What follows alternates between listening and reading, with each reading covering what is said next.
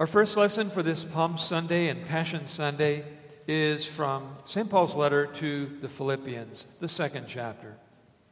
Have this mind among yourselves, which is yours in Christ Jesus, who, though he was in the form of God, did not count equality with God a thing to be grasped, but made himself nothing, taking the form of a servant, being born in the likeness of men. And being found in human form, he humbled himself by becoming obedient to the point of death, even the death on a cross. Therefore, God has highly exalted him and bestowed on him the name that is above every name, so that at the name of Jesus every knee should bow, in heaven and on earth and under the earth, and every tongue confess that Jesus Christ is Lord, to the glory of God the Father. This is the word of the Lord. Thanks be to God. Again, I ask the congregation to remain seated for this reading of the Holy Gospel from St. Matthew, chapter 27, beginning at the 11th verse. Now Jesus stood before the governor, and the governor asked him, "Are you the king of the Jews?" Jesus said, "You have said so." But when he was accused by the chief priests and elders, he gave no answer. Then Pilate said to him, "Do you not hear how many things they testify against you?" But he gave him no answer, not even to a single charge. So the governor was greatly amazed. Now at the feast of the governor was accustomed to release for the crowd any one prisoner whom they wanted. And they had then a notorious prisoner called Barabbas. So when they had gathered, Pilate said to them, "Whom do you want me to release for you, Barabbas or Jesus, who is called Christ?" For he knew that it was out of envy that they had delivered him up. Besides, while he was sitting on the judgment seat, his wife sent a word to him, "Have nothing to do with that righteous man, for I have suffered much because of him today in a dream." Now the chief priests and the elders persuaded the crowd to ask for Barabbas and to destroy Jesus. The governor again said to them, "Which of the two do you want me to release for you?" And they said, "Barabbas." Pilate said to them, "Then what shall I do with Jesus, who is called Christ?" They all said, "Let him be crucified." And he said, "Why? What evil has he done?" But they shouted all the more, "Let him be crucified."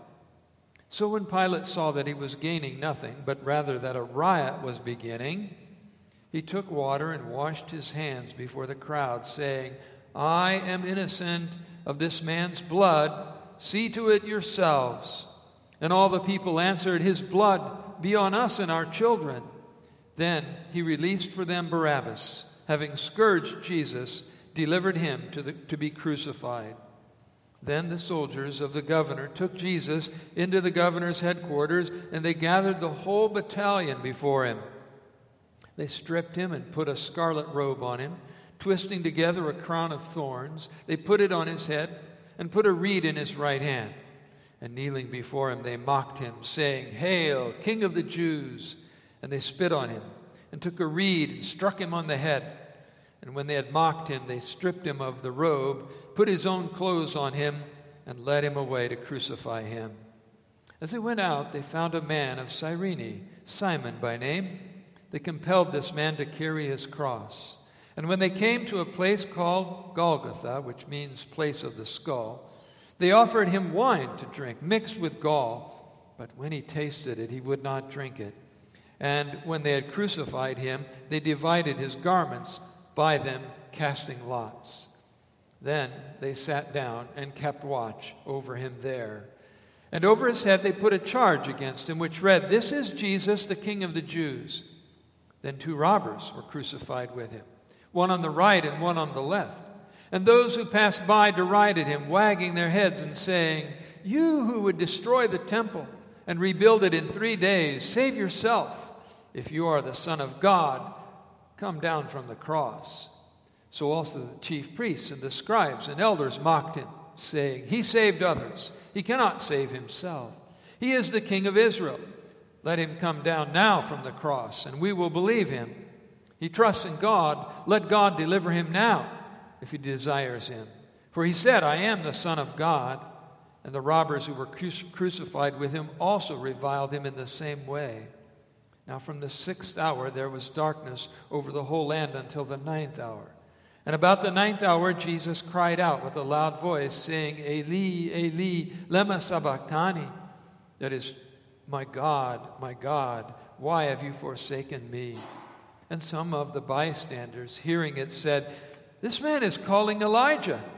And one of them ran at once and took a sponge, filled it with sour wine, and put it on a reed and gave it to him to drink. But the others said, Wait, let us see whether Elijah will come and save him. And Jesus cried out again with a loud voice and yielded up his spirit.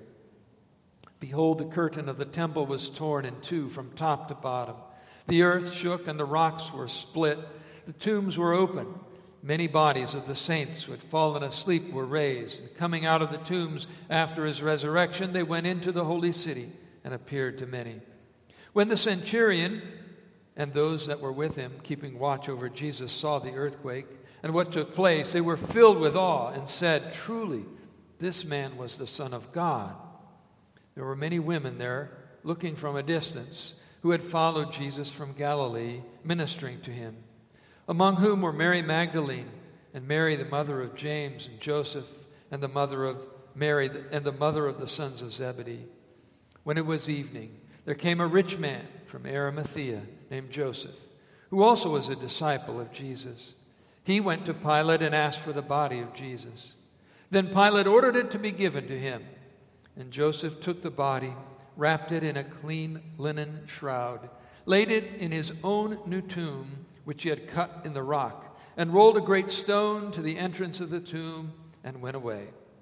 Mary Magdalene and the other Mary were there, sitting opposite the tomb.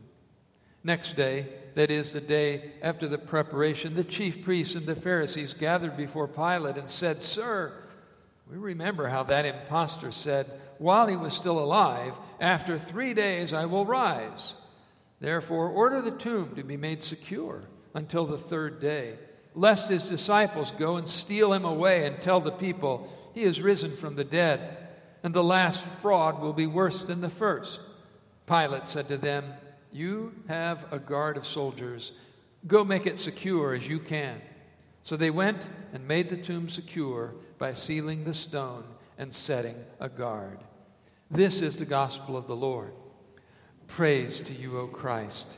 We rise in the name of our Lord Jesus. Amen. I'm so glad to see everyone here this evening, and what a very important worship service it is, as well as our services tomorrow and Maundy, Thursday, and Good Friday, and of course Easter Sunday next week. This is called Holy Week. And when you walk out of here tonight, I hope you will really understand why it is called that. There's so many similarities, really, and one of the emphases I want to make in the message tonight, similarities between the very first Holy Week and this Holy Week, even though they are separated by almost 2,000 years.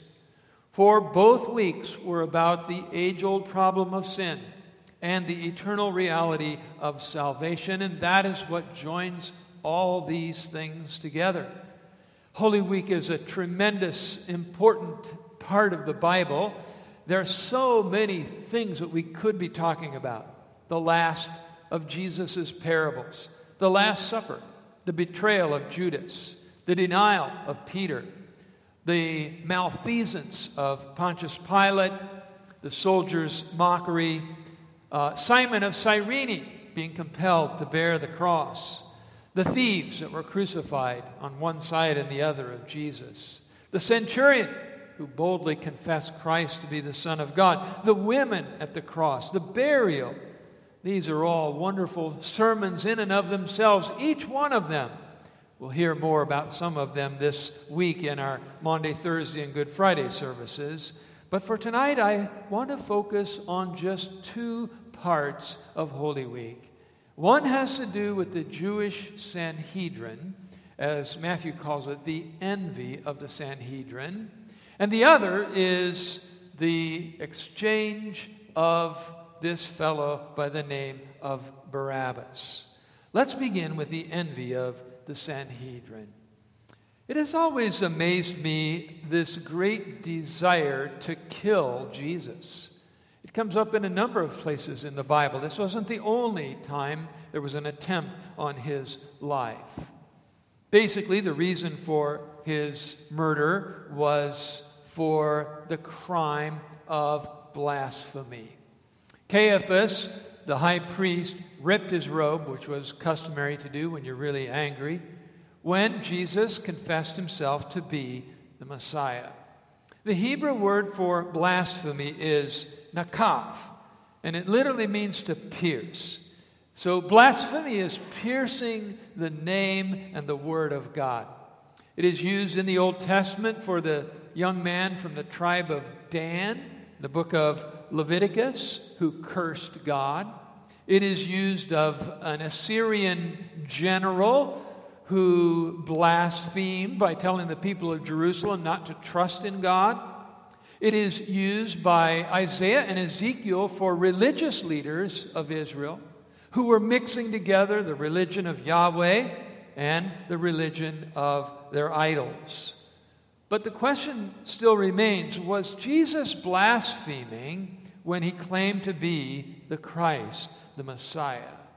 There are over 300 prophecies in the Old Testament about the Messiah, and Jesus fulfills them all. And there has certainly never been anyone before or after him that has come even close to fulfilling those prophecies.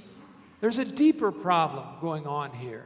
And the problem was that Caiaphas and his followers did not want a Messiah who was bringing the forgiveness of sins and salvation into the world. This comes up early in the Gospel of Matthew chapter 9. If you remember the account of the paralyzed man who was lowered down through the roof right in front of Jesus because there were so many people crowding around him. And the first thing Jesus said to the man was, "Son, your sins are forgiven." Immediately, the scribes accused Jesus of blasphemy because he proclaimed forgiveness. This is the real problem. This is what they were rejecting. A Messiah bringing salvation, and of all things by faith. And to make it even worse, not just for the Jews, but for the Gentiles. You see, these folks had sold themselves to works righteousness. This is the idea that I don't have to fall on my knees and say to the Lord, "Have mercy on me, I am a sinner, and I need to be saved." This is what I like to call the second oldest religion in the world. And it is a religion that says I'm really not that bad of a person, and God will save me because I'm good enough. The oldest religion is the eternal religion, the religion of salvation by faith. When Adam and Eve sinned, God came and found them out as they were hiding and they were afraid of him. And he brought them to repentance and to forgiveness, and he promised, there's where it all begins, he promised them one of their descendants would finally destroy evil. He didn't say to them, "Now Adam, because you did this, you owe me, and you have to be good, and you have to overcome evil yourself." No, as is always the religion of salvation by faith, it is based on promise. And promises are secured only by faith. And so this is an important thing to recognize, and how many people of the world do not like this religion. To them it is humiliating. It makes all men equal. And there is no room in this religion for pride. So they rather choose to make their own religion. And even though they may use the Bible, they tweak it in many different ways to fit their religion, especially minimizing the seriousness of the law and also turning the gospel into a law itself, mainly making it about our love for others rather than God's love and his sacrifice for us. Sounds noble on the surface, helping the poor and so on, but it's all really window dressing, because it's only a kind of sacrifice that's done when it is convenient and comfortable to us. And modern men especially shove this off to the government. Jesus came to be crucified. Jesus came to die for the sins of the world, and he was crucified because he was bringing this salvation by faith into the world. And so the prophets were killed before him and the apostles after him. The self-righteousness religion is the religion of the devil. The demons were always trying to interfere with it in Jesus' ministry. And the Apostle John tells us in his gospel that the devil put it into Judas's heart to betray Jesus. That is the envy of the Sanhedrin and the problem of self-righteousness. Let's move on now to the great exchange of Barabbas. Now, we could say that this religion of self-righteousness is just as alive today as it was at the very first Holy Week. And just as there was the cry to crucify Christ, so also there's a cry today to crucify the gospel, to water down the Ten Commandments, to turn Jesus into a political agitator, not the Son of God and the Savior of the world. And just as the soldiers spit on Jesus and berated him and beat him, so multitudes today are led by the same demons to mock and to silence those who would live by and proclaim the gospel of forgiveness for the sake of Jesus Christ, who believe in the commandments and the creeds. So what is our response to all of this? What should we do? Well, the first step is not to hold fast or to fight the good fight or to love one another. Those are all good things that we will do. But the first step is repentance and forgiveness. This is always the beginning, the middle, and the end of everything in our Christian faith. For without it, we are still under the power of the evil one. And so the Holy Week back 2,000 years ago is like the Holy Week today. Our evil thoughts pierce Jesus' skull like the thorns in his crown. Our gossip mocks Jesus just as much as the mockery of the soldiers. And our lack of love, even for our family, for our neighbors, and especially for our enemies, is just as bad as the nails that pierce the hands and the feet of Jesus. But the beautiful thing about all of this is at the first Holy Week and in this Holy Week, Jesus is present. And he is the righteous one, the perfect Lamb of God who takes away, as John the Baptist told at the very beginning of his ministry, the sins of the world. Even the sins of Judas, if he would have believed, of the Sanhedrin, of Pilate, of the soldiers, and of us. Peter explained it this way: Christ suffered once for sins, the just for the unjust, that he might bring us to God. That's what Palm Sunday, that's what Holy Week, that's what Good Friday and Easter are all about. So what about this Barabbas guy? Matthew tells us he was a notorious prisoner. Pilate knew Jesus was innocent. He was trying to find a way to get him released. And this was his last deal, his last kind of judicial trick in order to free Jesus, thinking perhaps that maybe the people would choose the guy who had healed thousands of people and let the notorious prisoner, on the other hand, be crucified. But in fact, it did not happen that way, as we all know, and as I just read. It was an amazing choice. This is one of the reasons why I truly believe the Bible is not a fairy tale book.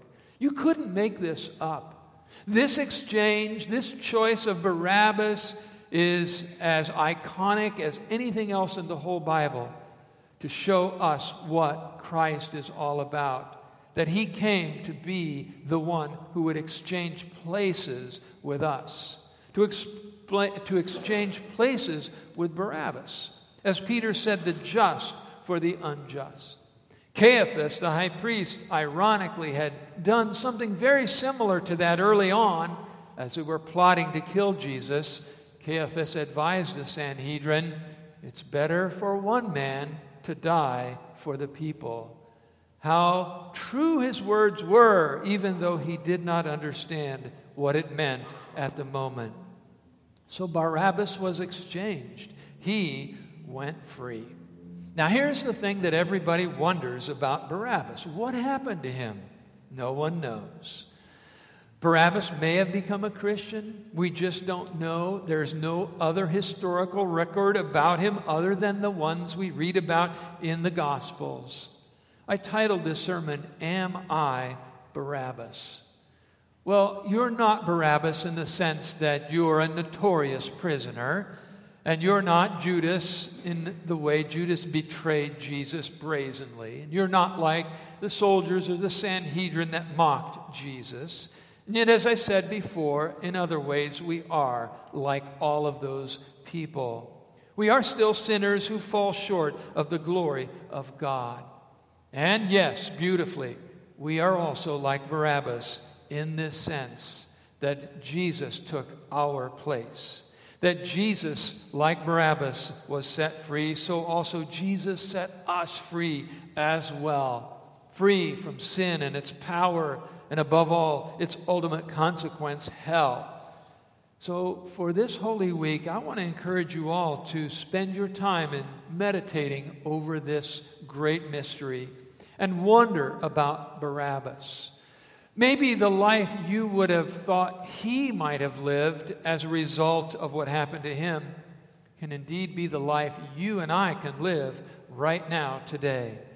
We can be inspired as we want to be the way we would hope Barabbas might have turned out. Are there changes that need to be made in our lives? And let's pursue them with the forgiveness of Jesus. Are there dark places we need to leave? Then we will pursue those with forgiveness in Jesus. Are there fears and doubts that need to be overcome? Then we will overcome them with forgiveness in Christ and freedom in Christ. Are there battles and temptations and frustrations in front of us? Yes, there are, and we will also overcome them in the same way through the forgiveness and the freedom that God has given to us in Jesus. Today, tomorrow, is the beginning of Holy Week. And as you know, I sometimes like to give you little homework assignments, and I have one for you tonight. I'd like you to read this week Matthew chapters 21 to 28. It's one chapter a day. These are the chapters we call Holy Week in the Bible. And as you read those chapters, I'd like you to ponder again and meditate upon and consider why this week is truly called Holy Week. Because it is the week when this sinful world was made holy again by Jesus. Amen. Please rise.